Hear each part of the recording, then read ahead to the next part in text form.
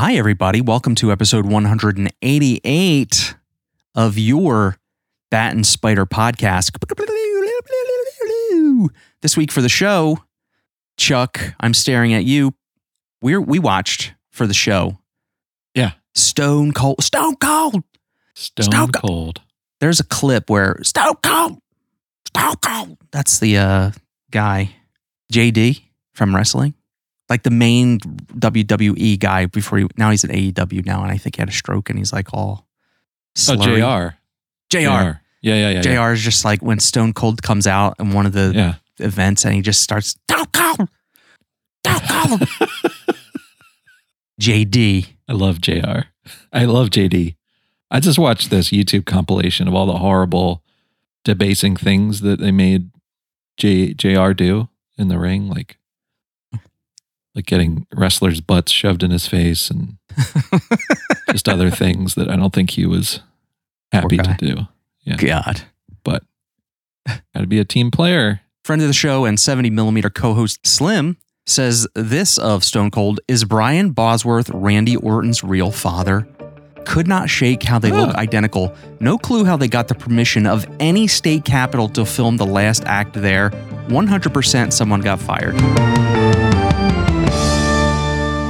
There's another review on Letterboxd from someone I follow named Laird. Peter Laird.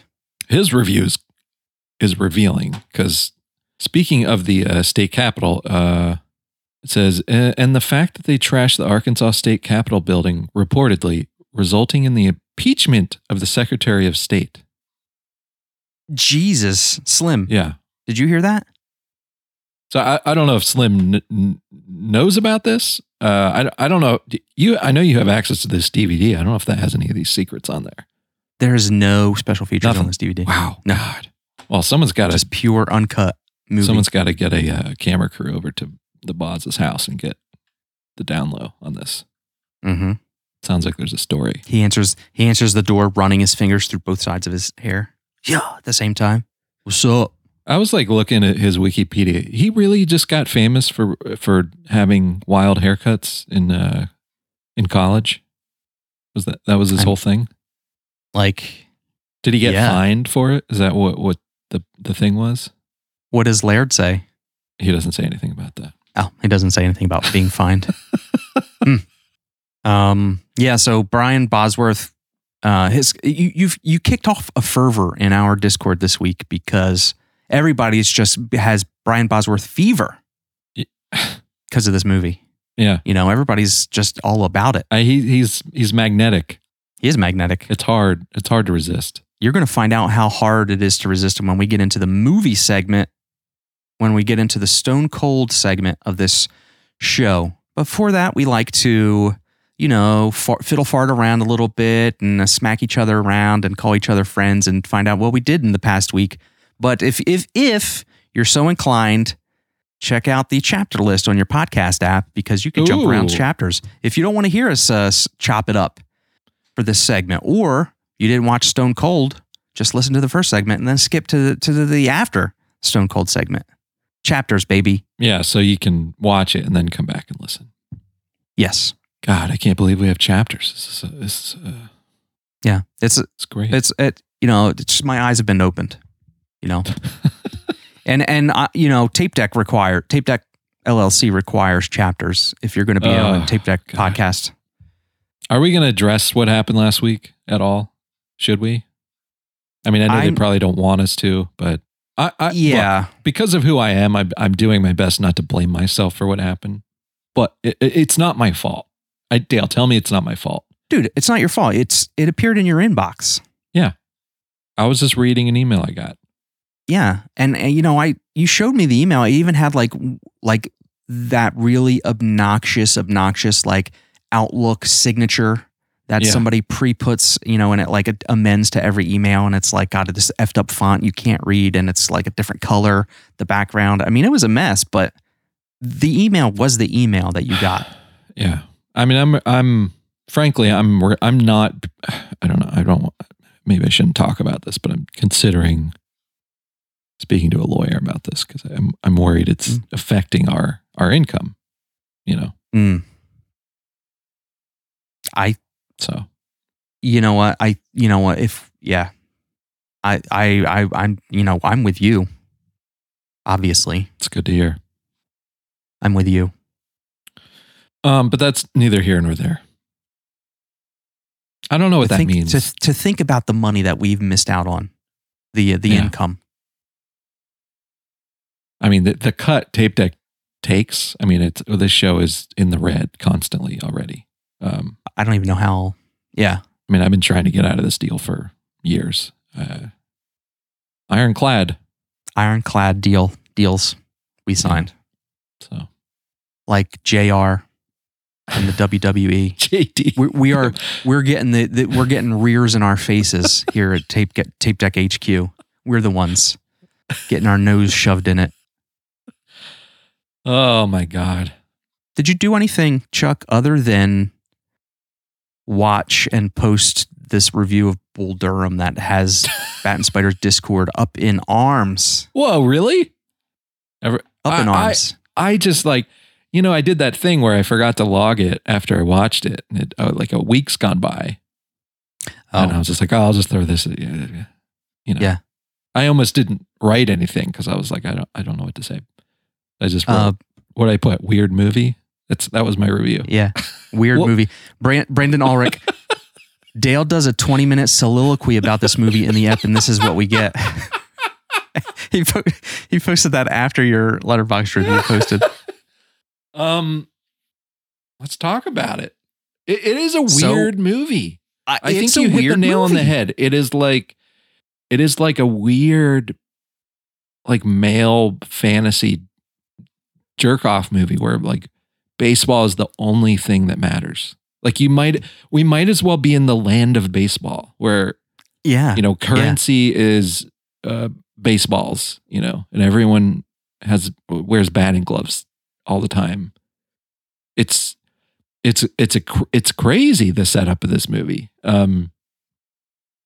Tim, what's his name? Tim Robbins. Tim Robbins' hair. Weird choice to puff his hair out that much because the guy already has a large skull, and they give him this like rounded globe of hair. I couldn't take my eyes off. Frankly, it's too much. It was, it was. It's like after this movie, his hair terraformed into something completely different. Yeah. Because you'll never see this haircut on Tim Robbins again. No. And I mean, his A cheeks in this movie. Yeah. Too. And his collection of graphic tees he wears in this movie, which doesn't seem to match. What is he wearing? An Iron Maiden t-shirt while he's playing. I don't know. He's like an old country song. I can't remember what song it is, but. Yeah. He doesn't seem to emulate that lifestyle. Motley Crue shirt. Yeah. I think there's a line where he brings up Motley Crue too, but he doesn't seem like that kind of guy. I don't know. And heaven in this land is the show. The show. Oh my God. The amount of times they can't even call it Major League Baseball in this. Is it against the rules to call it Major League Baseball? Were they afraid of getting sued? And that's why they call it the show so much? When you get to the show. He's going to the show. Guys, I got called up to the show. The big one, the show. I'm going. I'm going to the show, Kevin. Yeah. But. Yeah. The last 20 minutes, the last 15 minutes. You're right.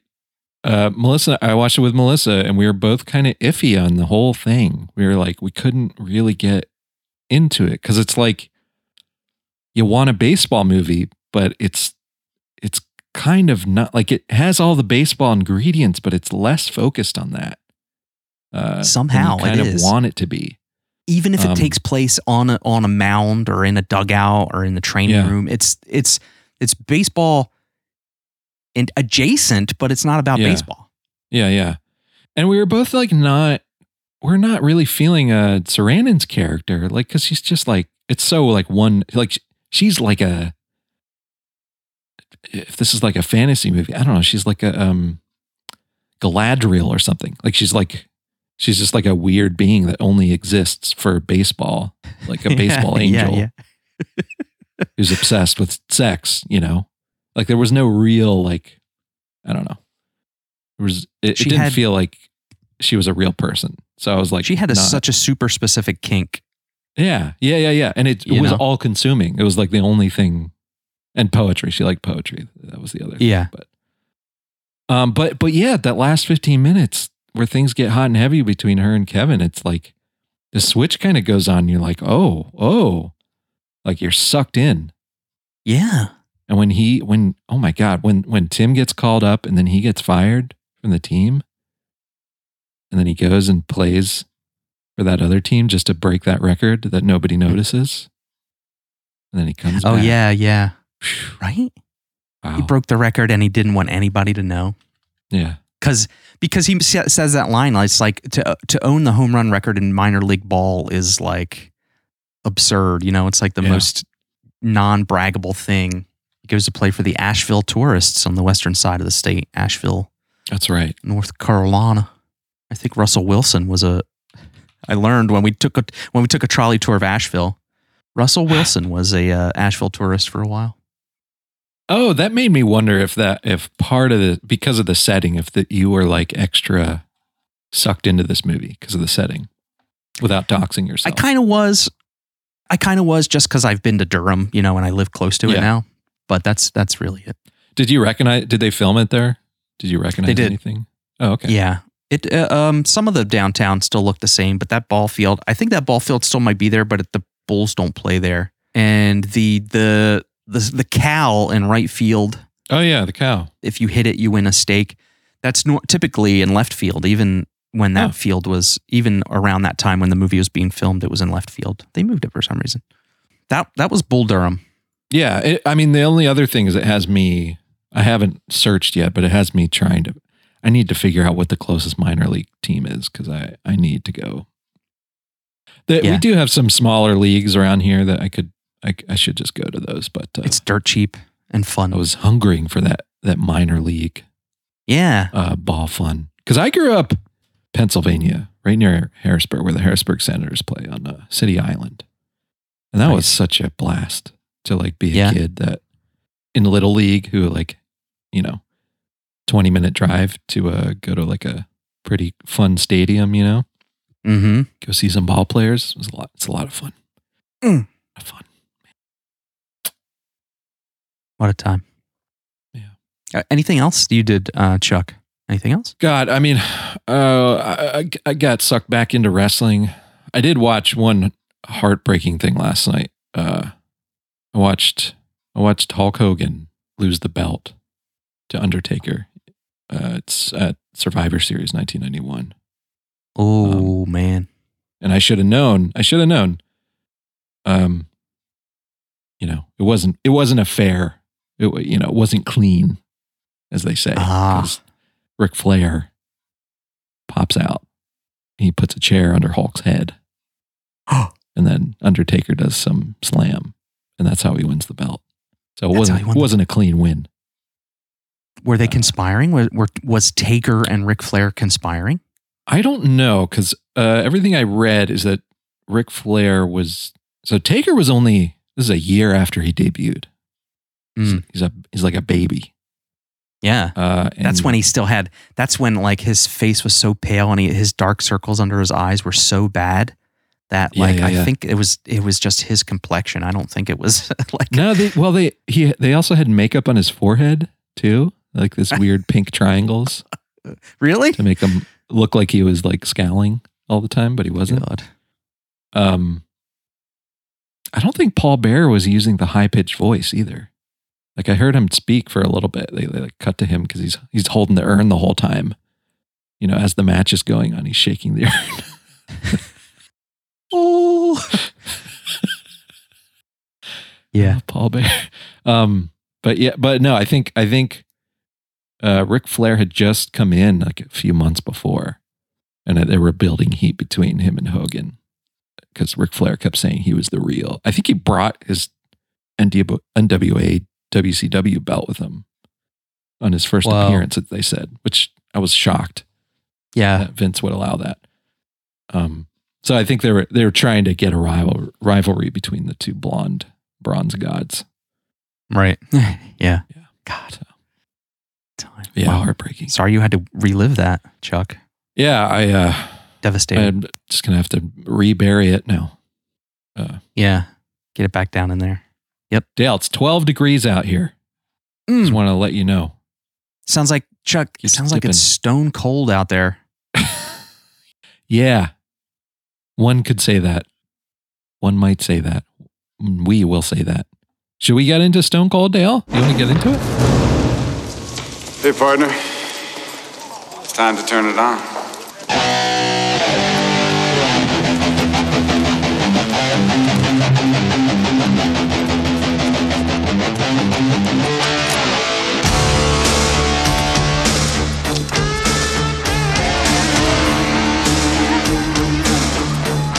Well, Joe Huff, he's a cop, and he doesn't play by the rules. I believe he's in Arkansas based. But the FBI, they're tracking this motorcycle gang called the Brotherhood, based in Mississippi, and they come to Joe Huff, who's apparently the greatest undercover. He's put more bikers behind bars than any cop in the world, apparently. So they come to him. They're like, we want to put you under. We want to get you in to the Brotherhood. Take them down. A little manipulation. He does it, and what he finds out is the Chain. Is it Chain or Chains? Chains. The head of the Brotherhood he's going off the rails. He's losing touch, and he's got a big plan to take out the Attorney General, the state Attorney General, to take him out for prosecuting one of the Brotherhood's members. And you can imagine this all comes to a head at about, hour and 20-minute mark. Things get heavy. You can imagine. Stone Cold land. So that's it. That's Stone Cold. That's all you really need to know. Let's, Dale, were you prepared? Were you wearing diapers when you put Stone Cold on? Because I should have been. I should have. I, in my mind, I would have never predicted. And you know what's good about this is this weekend, Bat and Spider, in our Discord, we had a watch party of Stone Cold. And there was a couple of us in there all watching it together for the first time. And luckily my camera wasn't on at the time because I did not wear a diaper. But the only thing, I didn't take notes, which... because I was having so much fun in the watch party. And I should have, but this movie is, I don't know, just head and shoulders above any other sort of straight-to-video cop who doesn't abide by the rules. I don't know what I'm saying. You know what I'm saying. The plot and the things that go on and the people putting all their effort behind their characters in this movie is spectacular. Yeah. It's got it hits the ground running first off. There's almost zero fat on this movie. And for an action movie, that's what you want, baby. You got to keep this thing moving. You don't want time to think. You don't want to be like, oh God, how much longer's left? You don't want that to enter into your victim's mind. And then, they got Brian Bosworth, the hottest football player on the planet at the moment, with crazy haircuts. Guy can't act, but I'll tell you what, he owns it. He owns it. He does. The only line he really biffs is I think what's supposed to be his tagline, his line of the movie, because they call back to it at the very end. But the line where he says, there's a time comes when you have to turn it on. And he delivers it with just like... On to you by now, Joe. If they were, I'd be dead by now. Look, Lance, there's a time to turn it on. Like it's dying. Like the words are dying as they're entering, When he should be like, he said, I got to say this with conviction. But it's just like, he's like trailing off when he's saying it. It's like, no, man, this is the line of the movie. Everyone's got to remember this part. But anyway, he looks so cool. It doesn't matter. He's got motorcycle jackets with skunk hair on them. He's got elbow patches that look like armadillo skin. This haircut, it's like, it's just calling it a mullet is not doing its service. It's bleach blonde. He's got, it's bleach, but then he's got the undercut, which is still dark. It's just, I can't take your eyes off the guy. There wasn't enough footage of him from behind because I needed to look at the back of this haircut for a good 5 seconds, and it was never because it.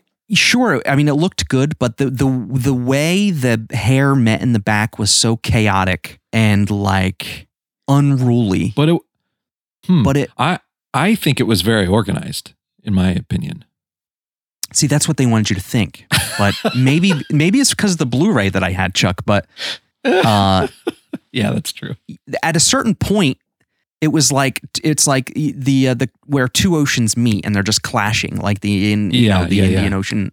It's like this chaos that's happening, and if you stare long enough, the hair's meeting and going downwards and I'm spending too much time on it, but it's absolute chaos. Deserves it. But you're right. There's they left no meat on the bone when they get down to it. This plot starts running, and the undercover business is just.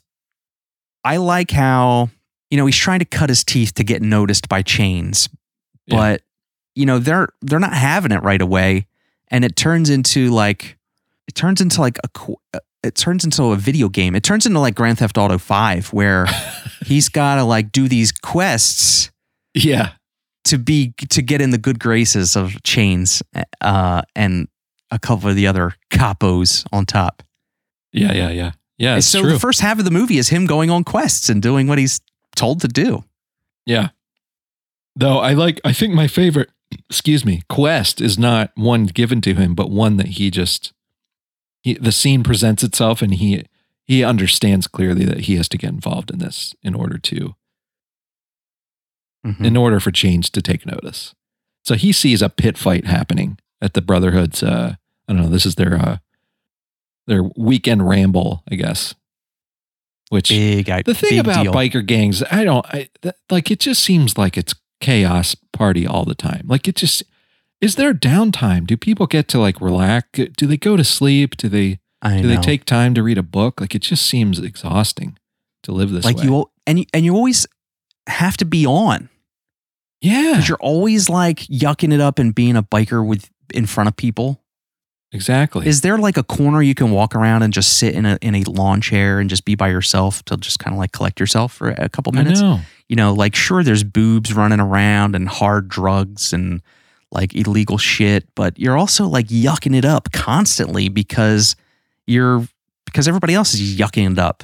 Yeah. Everyone's expecting everyone else to be on all the time. You're playing your part in an ecosystem, But anyway, he sees this pit fight happening and he's like, I have to get inside this pit and beat up this massive guy. And that was an exhilarating scene, watching these two go at it. And it just made me, I Googled, I couldn't find any reference to Brian Bosworth getting involved in professional wrestling. But it made me want that badly. I wished his career path had led him that way at some point. Yeah, I wonder if they'd tried to tap him or reach out to him or something like that. Yeah. I mean, he had the makeup for it for sure. I know. Yeah. Maybe it's his bum shoulder. Yeah. Yeah. But yeah, that was fantastic. What are the other quests? Oh, he has to go on a collection run with Chain's old lady. With Chain's old lady. Yeah. There's 150 people in this gang. I know. And Chains' old lady is tasked at one of the most important jobs. You'd think he'd want his old lady be hanging around, not going out risking her hide. Right. I mean, why? I know. I want to throttle Chains. Sending her. Now, I'm not saying it's not equal opportunity. She had every right to go, but why would he put her in harm's way in case something were to go bad? I know. See, that's the other thing about this biker culture, that it's so the dichotomy between the men who are living this way because they believe in individual freedom so much that they don't want anyone telling them what to do, except they're in this fucking gang and there's one guy who's their king and he's telling everyone what to, even though it's kind of painted in a way like, oh, I'm not, Chains isn't like in charge of he's not a king. We don't call him a king, whatever, but he is, he's got his own little room there. Yeah. Yeah, he does have his own room. He gets to get away. To VCR. He does need to get away. I don't know. The other room that they have is this immaculate business park boardroom in the back of this bar. In the back of this most shit heel bar, biker bar, is the most pristine, like business park rental space, for your headquarters. They have a boardroom and everything. It was like a 1986, like suite, business suite in the Holiday Inn. Yes. Yeah. Oh my God. Bosworth, man. And Bosworth just fucking, God, he's cool as ice, man. He just knows what to say. Yeah. When Chains sends his old lady into Bosworth's van to have sex with him, I was like, oh, well, how's I keep wanting to call him Stone Cold. How does Stone Cold? Yeah. How does what is his fake name? Something Stone. John Stone. That's his fake name. John Stone. Yeah. John Stone. How's John Stone going to get out of this one? And he's just like, I know. He turns the table. He's like, well. I'm going to show you a real good time. No, you're not. Why not? Because unlike your own man, I never thought a pretty lady was something you just gave away. She's swooning immediately. Yeah, he got me. I guess I'll put my top back on. Okay, the other thing, I don't want to pick on the actress who played old lady, Nancy, Arabella Holtzbog. I feel like they did a smart thing of having Bosworth's love interest in this movie. And they keep the love interest stuff to a minimum, absolute minimum. Yes, they do. Because that could have derailed this movie into a boring territory. Right. You're absolutely right. It was just enough to like make you believe in that romance and chivalry is not dead. Exactly. Yeah. And it created that tension of her finding out that he's a cop and stuff. And what's she gonna do? She right? Tell is it her? Whatever. Is it her exit? Is it her way out? Is it what? Yeah. But what they did is they hired an actress who is Bosworth's equal or lesser in the acting department, and it made Bosworth, when he's interacting with her, it's like, oh, he's not so bad. I apologize, Miss Holtzbog, if you're out there. Jeez, I hadn't noticed that. I was too busy being in love with her and being pissed at Chains for having her. God, Dale, we haven't talked about the two breakout performances of this movie, though. I mean, we mentioned Chains, but fucking Lance Henriksen as Chains. Oh my God. I mean, it took me 15 minutes to realize that was Lance Henriksen. Oh, really? Yeah, I was like, I know he's in this movie, but I was like, oh my God, that's him. Yeah. Unreal. Just an absolute. I hate that word. Just an insane performance. This might be my favorite Lance Henriksen performance. It's not like it's a subtle performance. Like but he does this amazing thing where he's like in charge of all these guys, but he has this swagger of just a guy hanging out and he smiles too much and it makes you uncomfortable. Yeah. Like he smiles and he laughs a lot, which I found, I wasn't expecting that from this character. Like when you look at a direct-to-movie biker movie, you're like expecting a big tough guy, blah, blah, blah, Mm-hmm. But he just, it's Lance Henriksen. I mean, he always shows up to work and clocks in. Totally. But God damn, this guy. Oh my God. He didn't even like you could almost be like, he didn't even like he had like one fake tattoo. Like he didn't even look the part necessarily for some of the movie, Yeah. But goddamn, oh man. Okay. I loved it. And then on top of that, they throw William Forsythe in there as his right-hand man. Dude, This could be my favorite William Forsythe performance. Yeah. No lie. I was in love with this guy. Oh God. For all the wrong reasons. He's so good in this movie. You guys got to see this just to behold what he is up to. But the fact that he played this part through and through, and you know what's even better?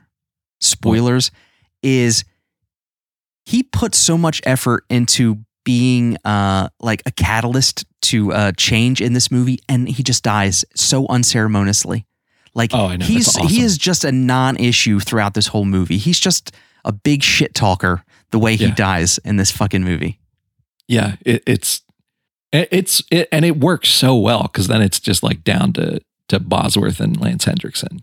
Yep. You know, they kind of take out the one thing that was like gonna screw up the situation there. But God, William Forsythe as Ice, when he first sees him in the bar, and Bosworth walks up to him talking big shit, and he's just like, No, you real pretty boy.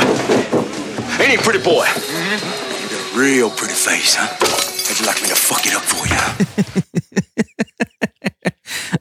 I was Puttydale. I was like, fucking this is nuts. the best thing I've ever seen. Yeah. How would I fuck it up? His face was constantly covered in sweat, and I think that was real sweat. I know. If they filmed in the South, like was this summertime? Because there were a lot of shots of sweaty dudes' foreheads, and I was like, that looks like real sweat. Mm-hmm. And the grease that they put on his hair. Oh, dude. Oh my God. It was sticking to like everything. It was so 3 like pounds of grease in there. Yeah. He plays Ice, like you said. I am so impressed with what both Lance and William dumped into this performance. If I had known about this performance, I would have talked to William Forsythe at last Carolina Fear Fest. Oh, he was there? Yeah, he was there. Wow. I love him. He was bored out of his mind. Oh, no. Yeah. I think still him in Raising Arizona, I think is still number one. But this is, this is such, God, it's just like, how about in the opening credits, you see him playing William Tell with that other biker? They're shooting beer cans off each other's shoulders. Just insane stuff. Yeah. And all the biker stuff was too real. It was too real. Like it I don't know if it was a situation where they got real bikers or what, but it was like, it was that uncomfortable biker vibe. Yeah. And that whole whole biker compound felt so lived in, like it was a biker compound, you know, with those kids running around and shit like that. Those poor kids. Oh, I know. God. The kids pushing the baby carriages of their sisters and brothers. Yeah. Because their parents are living their individual free lives. Just as unpredictable as the first 2/3 of this movie, the last third of this movie, I swear to God, they went and said, we just tested our audiences, and the last 30 minutes of the movie we have to reshoot. Why do you think I swear to God. Do you think it was boring, and then they were like, we gotta. That's exactly what I think. We gotta turn it up. We gotta turn it on. That's what he says. We gotta turn it on. We got to turn it on. So what can we do? Can we get a state capitol? Can we contact one of our local congressmen or senators and get the state capitol involved in this? Can we shoot people? Can we fucking murder? Can we storm the state capitol to murder the assistant DA who is trying to put bikers away? Because the movie just changes and goes 110% more than the 110% that the previous 2/3 of this movie did. Yeah, I swear. It was pretty satisfying on the actionometer. Like I was like, yeah, like, I mean God, it had the classic cold open where we meet Bosworth and he takes out a simple supermarket robbery by a bunch of punks. Classic, without breaking a sweat. I love the chase. I love when Ice dies. That whole chase between him and Bosworth through the city on the motorcycle chase, and then through the tunnel where Fucking ICE is shooting that machine gun and like blowing up cop cars with the machine gun. Dude, that was all that director who directed Dark Angel, like the same technical expertise. It was beautiful. Yeah, we should. What's his name? Craig R. Baxley. This guy. Yeah. I hope people told him what a good job he did. I hope so too. But yeah. This last 15 minutes, Dale, like they hijack a National Guard helicopter. They strap Brian Bosworth to a bomb inside the helicopter. What were the plan? They were going to drop him like a bomb, right? On the state capitol. Yeah, I think so. Amazing and incredible. I mean, even though that didn't happen because he's got to get out of it, it's still like you're like, holy shit, man. Is that the part where he jumps out of a helicopter 20 stories up and drops through the sunroof like the skylight and lands on the marble floor? Oh my God. And gets up and punches that guy out or whatever. Oh my God. Dale, I was creaming. My pants were cheering. My pants stood up and cheered. Yeah. Ran across the room. It was like a weasel caught under the covers. Freaking out, trying to get out. We had Robert Winley in this, who is famous as the biker in Terminator 2, that Arnold gets his clothes and bike and sunglasses off of. Oh, shit.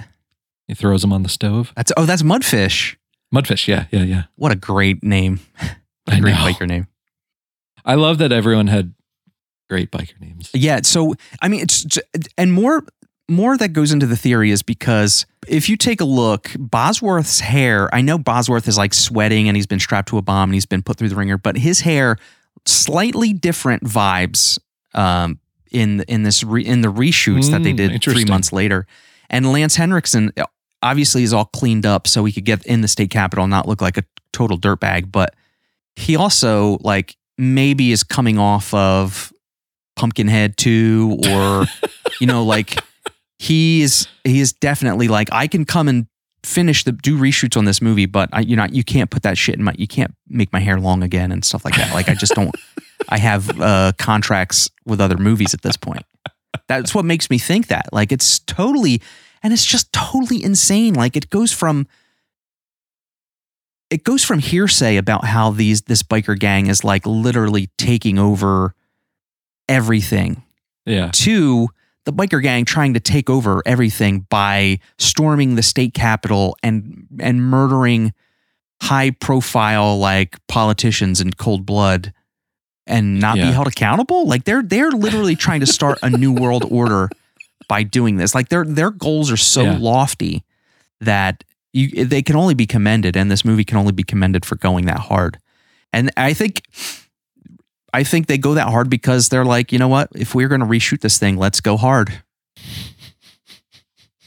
And the fact that they kill the DA or whoever they're trying to kill, like because he's like he's like Harvey Dent with the bikers. Yeah. And the girlfriend, Chain's old lady, they murder her. Oh, that fucking crazy. That was that scene when the guy, so one of John's quests is to murder a guy that fucked over the bikers. So what he does, he gets with the FBI, he finds the guy, but they deport him out of the country, and they get a dead ear off a thing to look like his ear and tattoo it like the tattoo he has, so he could throw it at James, be like, I did it, I killed your guy. That guy comes back, so he's the one who rats out that Joe's a cop, but immediately Lance Henriksen shoots him in the head. I know. Just a mess. Just to mess with Bosworth. It's just like, oh my God. Okay, this guy's in here. And then he shoots his old lady who he knows Bosworth is into. And I was like, whoa. Yeah. The silence that befell our Discord channel. I couldn't believe it. Yeah, I bet. It was over. It was all over after that. My God, it was over. Yeah. So I just love, I'm talking myself, we don't talk star ratings on this show, Chuck, but I am talking myself higher and higher from a 4 to a 5. From a 4.5 to a 5. Let's be real. This is a goddamn entertaining movie. Yeah. more so than, I can't keep saying it, but I can't say it enough. It's not your average direct-to-video fare. I don't know if it was direct-to-video. Maybe it was released to theaters, but it was amazing. I'd like to know who won the video release contest, though. Did you see that video that was being passed around? Oh, yeah. I would love to have a catch-up 30 years later to see where that all ended up. Yeah, there needs to be some sort of documentary on the person who won that. Did he get a leather jacket? And how did his steak dinner with Brian Bosworth go in L.A.? Yeah. And where did it air? Did that air before other VHS movies? Was it on I think TV? It was on the videotape. Because the way he says it, he's like, now that you have Stone Cold, the movie. Oh, okay. So it wasn't leading up to the movie. It was. Yeah, I think it was it sounded like it was a contest for the videotape. But man. Yeah. And, I just want to touch on the music. Oh, we didn't even, okay. Oh, the music. Yeah. So there's a song playing that I caught in the credits. I didn't know it was her. But when Bosworth is making Fido's breakfast, which, Dale, was that a Gila monster or a Komodo dragon? Do you know? I want to say it was a Gila monster. That's what I just said. But then out of docile. Yeah, yeah. Oh, yeah, because Komodo dragons are mean, right? They're not. Yeah, I think they're you don't want to hang out with one of those. Yeah, exactly. But I love the idea. I love the idea that he had a huge Gila monster as a pet. I love it. You could tell everyone on set was so excited about this joke. Yeah. And they name him Fido and they have him hiding in his pants. Joe, do you have a dog? His partner says. Oh yeah. Yeah. Right. But that song that's playing is a Sheryl Crow, Dale. Did you see that? Yeah. This is pre-fame. Yeah. It's got to be pre-fame, right? Yeah, it is. I think it's from an aborted first album that never got released. Yeah, because I saw that when the credits were rolling and I was like, whoa, that's amazing, Sheryl Crow. And there was some pretty, obviously, Doobie Brothers, I've never heard them before, was just slapped. That slapped me upside the head when I found out that was the Doobs. Yeah, the movie, the credits close on a song called Dangerous by the Doobie Brothers. And interesting time. So this made me, in my review, I read basically the whole Doobie Brothers Wikipedia, which was too long.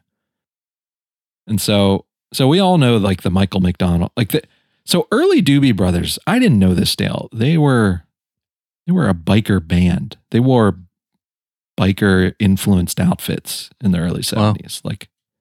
This is China Grove, that song. This is pre, China Grove?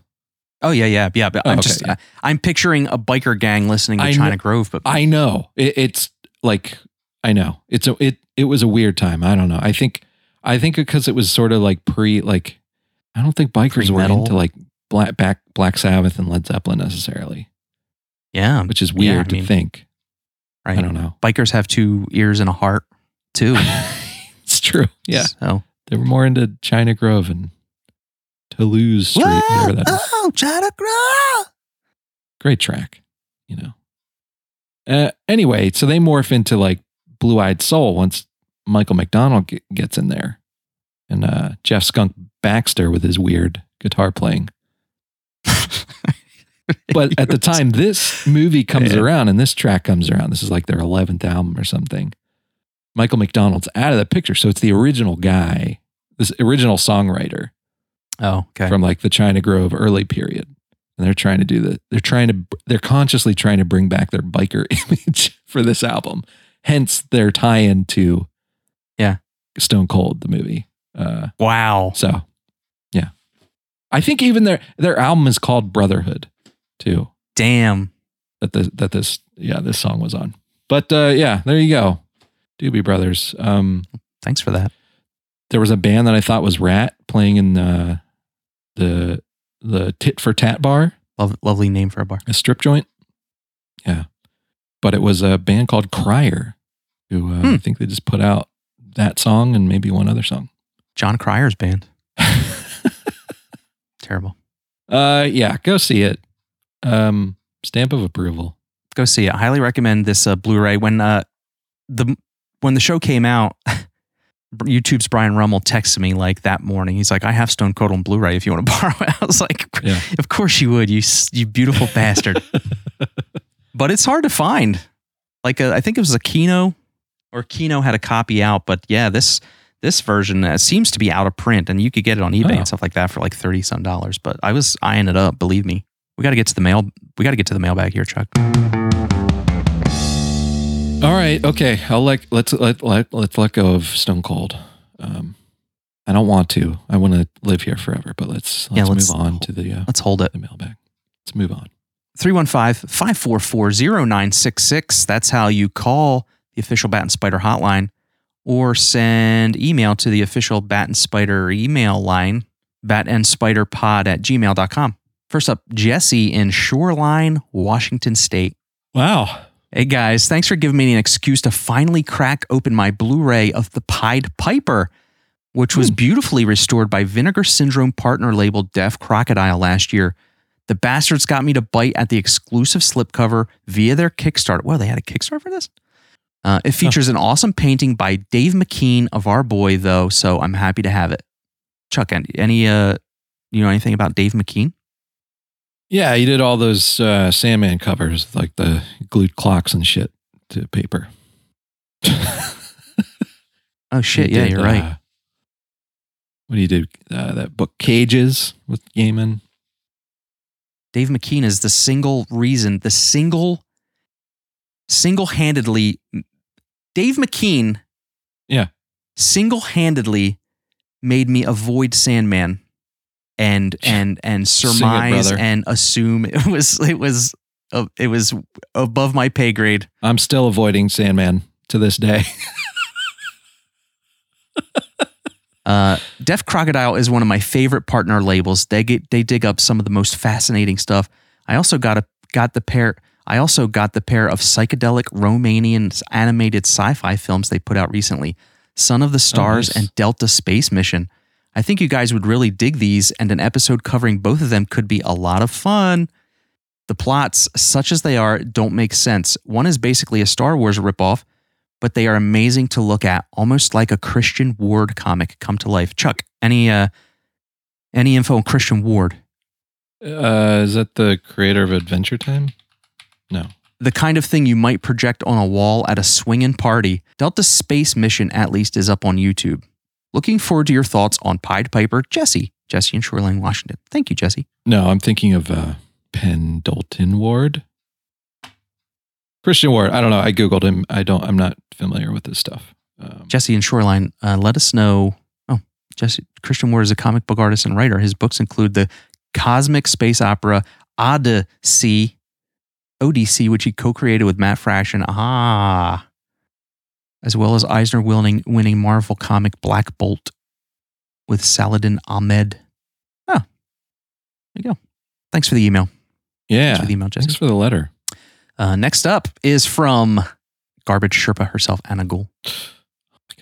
Oh, my God. In parentheses, Dale, please do your best Steven Tyler voice for this part. I gotta, let me see if I can get in the...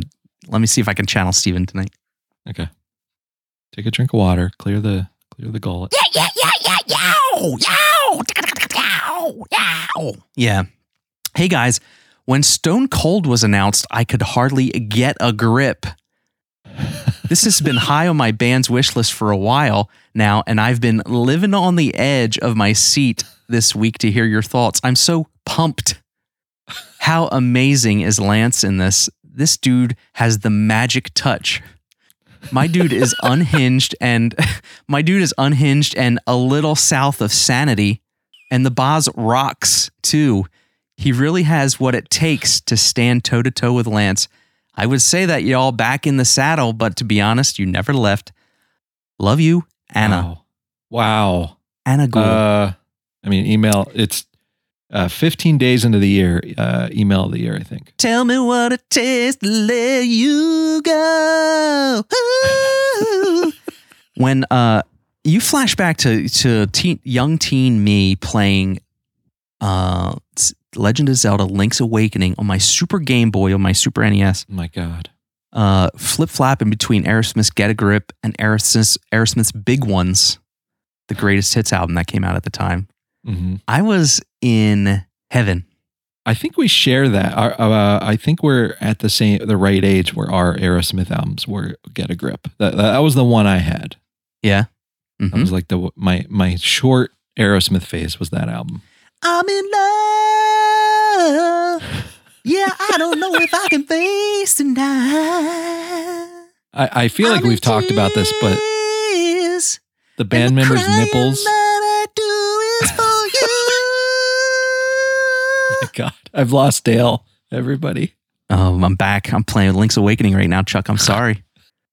Do you remember their nipples? How long did it take you to figure out it was their nipples on the CD? Oh, as soon as I saw nipples, I was like, this got to be their nipples. Who else nipples would it be? I thought it was like ladies' nipples in that first. Oh, wow. You were hoping. Should I be looking at this? You were hoping and praying it was ladies' nipples. And I would stare at that pure stutter because I just knew it wasn't real. And you could tell it was like an airbrushed piece of jewelry over the udder. My two first gifted CDs. So I think they were the first CDs I owned because I probably got them with the CD player of the same day. Aerosmith's Get a Grip, Meatloaf, Bat Out of Hell 2. Wow. Bam. Yeah. The rest is history. The rest is history. And then I had, with some money, shortly after Big Ones, I bought the VHS tape Big Ones You Can Look At, which was a collection of Aerosmith music videos featuring the songs that were on the on the Big Ones album. And I used to watch that thing. I used to take it to my grandmom's and watch it. Oh my God. There's Dale watching his Big Ones You Can Look At again videotape. I recently looked on Letterboxd to see if I could log Big Ones You Can Look At. Yeah. And you can. Oh, good. But I don't know if I can count it. Can I count it if I haven't watched it for 35 years? But I mean, I watched it religiously for a time. Yeah. It was definitely BLB. It was what? BLB before Letterboxd. Oh. I love you because your deuces are wild, yeah. I found, I was at the Goodwill this week. Melissa spotted these two nerds going through this two big bins, and she came up. She's like, "There's two nerds going through a bunch of records over there." So I waited for them to finish up, look through there, and it's. I bet you would have been intrigued because it was all late '70s. Well, maybe you're not. I don't know. It had some crap, but mostly it seemed like it was late '70s prog rock. So it was a lot of like Yes and Yes offshoot albums. Yeah. John Anderson. There was Elias of Sun Hollow. Sunhillow. I don't know. There was a lot of Kitaro in there. Are you familiar with Kitaro? It's a Japanese guy, right? Oh yeah. Tons of Kitaro in there. Renaissance was a band I saw a lot of in there. Hard. What was that one I got? Oh, Gentle Giant. Another band I'm not familiar with. Do you know them? Gentle Giant. Anyway, I picked up a few just because I could maybe sell them. I listed them, but I don't know. It was interesting. Gentle Giant were a British progressive rock band active between 70 and 80. The band were known for the complexity and sophistication of their music and for the varied musical skills of their members. Isn't that every band ever? Yeah, I mean, yeah. All of the band members were multi-instrumentalists. Oh, okay. Oh, God. That must have been exhausting. Art, can we get a read on Gentle Giant? A room full of guys saying, "Oh, I can play that part." No, I can play that one. No, maybe I'll play it. Yeah, they're just like, we can all play it, so we got to decide right here now, or I'm going to have to make some decisions for you. Yeah, but it made me, it was like one of those, bin diving moments where I'm like, I'm feverishly looking at the phone trying to figure out what some of these things are. Because it's like just stuff I'm not familiar with, but I know, I can tell by the collection that this was like some obsessive nerd who kept these nice shape, they're all in good shape, which is rare at Goodwill. Usually you get junk, but yeah, it was a lot of fun. So check out Chuck. There's still magic to be had out there. If you'll go to gentlegiantmusic.com. Check out my eBay store. My new eBay store. Oh, no, plug that. No, I'm not going to plug my eBay store. Find Chuck on eBay and buy Gentle Giant records, please. Go to gentlegiantmusic.com, everyone. Check out this website from the people who brought you Wikipedia. They still a going concern? It's pretty up to date. I don't know who's updating it. Gentle Giant Brewing, Gentle Giant Moving Company, Gentle Giant Band. Oh, I think this is a different band. And the crying that I do is for you.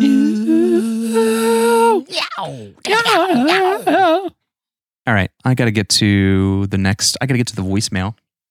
Oh my God, we're still in the letter segment. Okay. Yeah, sorry everybody. I'm making us run over. Next up, Dirk Feelgood. Thinking of you guys after what has gone on this past week or so. Podcasting can be a savage mistress at times, but your community supports you. Peace up, a town down, Dirk. Dirk is very, if anybody's in our corner about this whole snafu with Tape Deck Legal, Tape Deck, Dirk is there. And he left us a voicemail. I'm going to play it now if Riverside doesn't fucking break me tonight. Tonight's going to be the night that Riverside pushes me over the edge. Dirk's, he's one of those friends that like anybody starts anything, he's first to his feet. He's out of his chair. He's ready. Like you don't talk to my boys like that. God, it's a good friend to have. Here we go. Cross your fingers.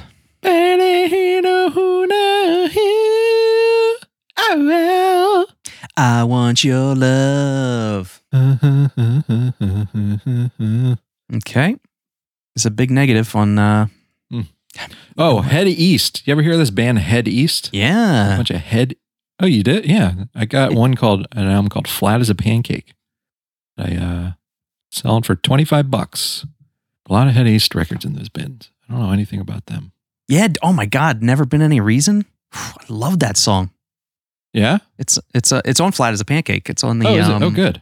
I got a good one. It's on the Dazed and Confused soundtrack or the Dazed and Confused second soundtrack. I love that song. Cool.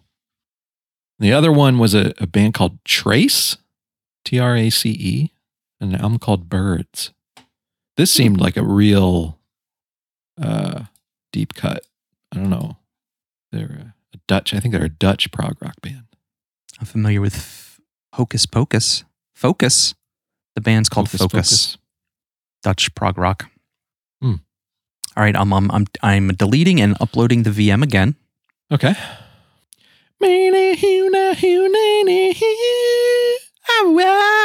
Dale, I still haven't gotten to the theater. I think we missed our window. I still haven't seen the Iron Claw. I feel ashamed. Gotta see this. Shout out to Brandon in the Discord for he's hooking me up with one of those Iron Claw zines. Oh, sweet. Yeah, so I very much appreciate that. Thank you, Brandon. Hello, this is Dirk Feelgood calling into your podcast. How are you doing? Are you all right? All right. Yes. Well, I'm not all right. Not one little bit, let me tell you. I was going to try and sit down this week and watch a movie. Stone Cold. But I haven't been able to. I've been so apoplectic at what's gone on with Tape Deck LLC. It's positively egregious what has happened, and I've been entirely discombobulated and not able to function. In fact, I've been sat in my chair catatonic. If Tape Deck LLC think they can continue to get away with this behaviour, they have another thing coming. And when the revolution arrives, good bat and spider, you need only blink twice, and I will be summoned, dressed as one of the many characters from the movies you have covered. Maybe that giant human person who pretended he was a baby. Maybe that one. Maybe that'll really shove it right in the faces of Tape Deck LLC. But listen, you guys, you're the best podcast. You don't need no award for that. You just are the best. Jeez. Love you. Bye. Wow. Man, that's sweet. That is better than any award. That's true. Right. Who wanted there. their stinking award anyway? I didn't. Come on, you promised you were going to be strong. I'm so sorry. God damn, what a promo that was. Incredible work. Dark Feelgood can cut a promo. You know what it reminded me of is I just watched more wrestling shit coming out of my mouth, so prepare yourself. We just watched the Brian Pillman 2-parter on Dark Side of the Ring. You know about this Brian Pillman guy, Dale? I know the name. Was he friends with Stone Cold. Did he burglarize his own house or did somebody burglarize his house? Okay, so yeah, when he got into the WWF or E, they did a promo where he's at home with his wife and Stone Cold shows up, breaks the window. Yes. Does a home invasion, and then Brian Pillman pulls a pistol on him. Yeah. Okay. And Vince McMahon had to apologize the next week for airing that. Jeez. Sobering stuff from the Brian Pillman. But Brian Pillman, a part of this Stone Cold interview with him, he said how they would be driving on the road in the early days. Because they were tag team partners, right? Yeah, they were the Hollywood Blondes. Yeah. Okay. Yeah. And he said how Brian would just have the dictionary with him, and he would just be reading the dictionary in the passenger side while Steve drove, just learning new words to punch up his promos. That's amazing. I love that so much. Wow. That's cool. I love that. Oh, God. Thank you, Dirk. Cool. Thank you, Dirk, for being in our corner. I feel incredible now. Okay, so now it's time for me to pick a movie. Oh, boy. My favorite part. TBH. Yeah.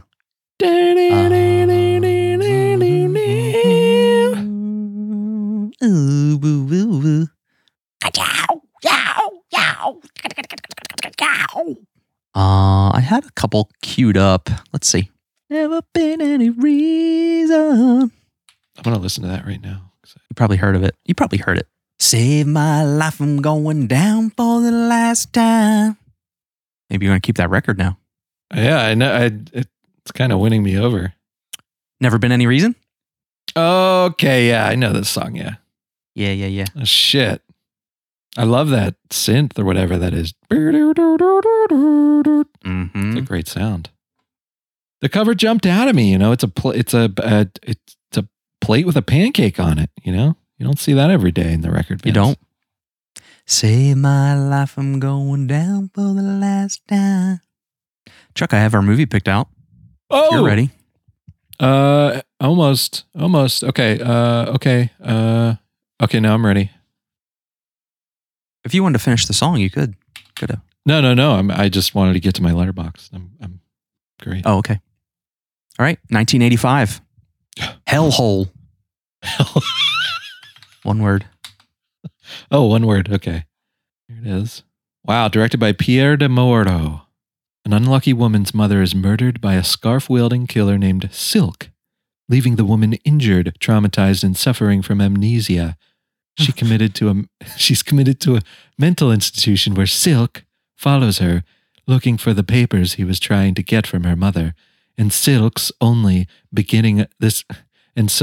beginning of her problems, since the asylum is run by a mad doctor performing experiments in chemical lobotomies?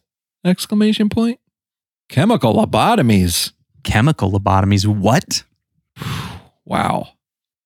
For some reason, that sounds like it would be worse for the eye. God, yeah. Do you have to go in through the eye with this? I assume it's done with a syringe based on this poster.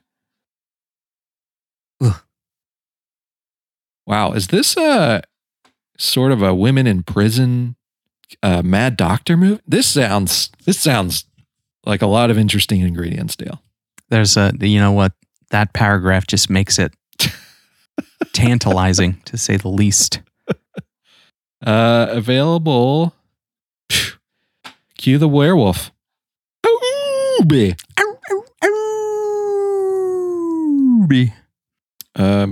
just want to look at this. What's this director? Wow, only 2 other movies Christmas Mountain and Savannah Smiles. Christmas Mountain does not sounds like the exact opposite of Hellhole. Kind of want to watch Christmas Mountain next Christmas. Sounds divine. Sounds like it'll put you right in the spirit. Especially if it's cold, Chuck, snowy. I know. A Western Christmas movie. Dale, this poster, it looks like a painting, but I think it's photograph. What am I looking at here? Isn't it beautiful? I like it. Is it just like a doctored up, filtered photograph? Well, back in those days, they would take a photograph and then they would paint over it. So, like his syringe could be glowing. They could have used airbrush white to make that look more glowy than it was in the actual photo. And add some glistening to her skin. Okay. Now I know. Yeah. God, and that close-up of the match, is that a match head? On the bottom there? This feels like some sort of mental test. Yeah. All these images. Oh, yeah. All right, Dale. Well, God love you. You did it. You picked another movie. I did it. I picked a movie. We forge forward. So we can keep going. We keep pushing. We can just ever onward, The boulder is one more inch up that hill. Everybody, go to batandspider.com and check out all the links that are there. You can join our Discord through that. You can follow us on Instagram. Do that. You can, I don't know. Check out our Letterboxd HQ page where I keep a running list of all the movies we've watched. And that's about it there. You can send, God, I wish we had a P.O. box so people could send us pieces of paper that they've kissed with red lipstick on. Oh, man. That's something we need to figure out. I wonder how many people have just totally avoided talking to us because they couldn't do that. There's probably, the post office, it's probably like the Santa Claus letter room. They probably have some warehouse filled with our mail. They don't know what to do with. It's a shame. Maybe I'll go down there tomorrow, ask them. My local branch. Until next time, until episode 189 comes out, everybody, we love you. Come find us in Discord. We love you. And next week, hellhole is one word. Good point. Yeah, I like this hat. Is it a Carhartt you're rocking? Yes, it is a Carhartt. It's a Carhartt 47 brand collaboration, and it's hot. It's hot as hell. Like, you can't wear it on a day above 50 degrees because it'll cook your head. Yeah. That's because it's for men outside working. Men or women were outside working on the roads, Yep, that's exactly right. Like, what cookie warm. Not being in my cold third floor office recording a podcast. Oh, a temperature update. We've gone up 2 degrees to 14. Dale, it's on the rise.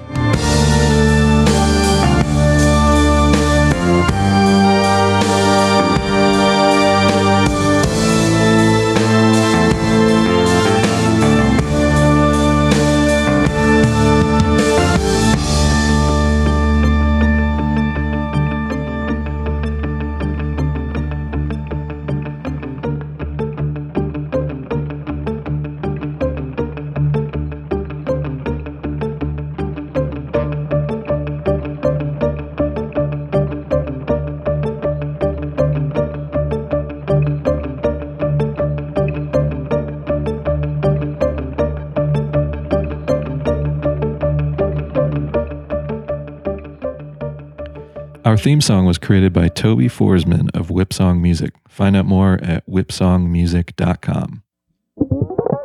This is a Tape Deck podcast. You've got the movie. Now get one step closer to the action. Call 1-900-73-STONE to take the Stone Cold Adventure Challenge, and you could win a trip for 2 to L.A. to meet Brian Bosworth. Hi, this is Brian Bosworth, and you can match the hard-hitting and exciting action of my new film, Stone Cold. Call 1-900-73-STONE to take the Stone Cold Adventure Challenge.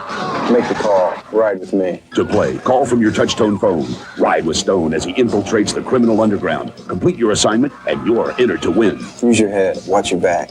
Take the Stone Cold Adventure Challenge. Our grand prize winner gets a trip for 2 to Los Angeles. You'll see the sights, and then Dinner with the Boz. Let's have a blast in L.A. Our first prize runner-up wins a Stone Cold leather jacket. Plus, we're giving away posters autographed by the Boz and Stone Cold t-shirts. The action's here. Just come and get it. $1.95 the first minute. $1.45 each additional minute. Under 18, get your parents' permission. Good, clean fun.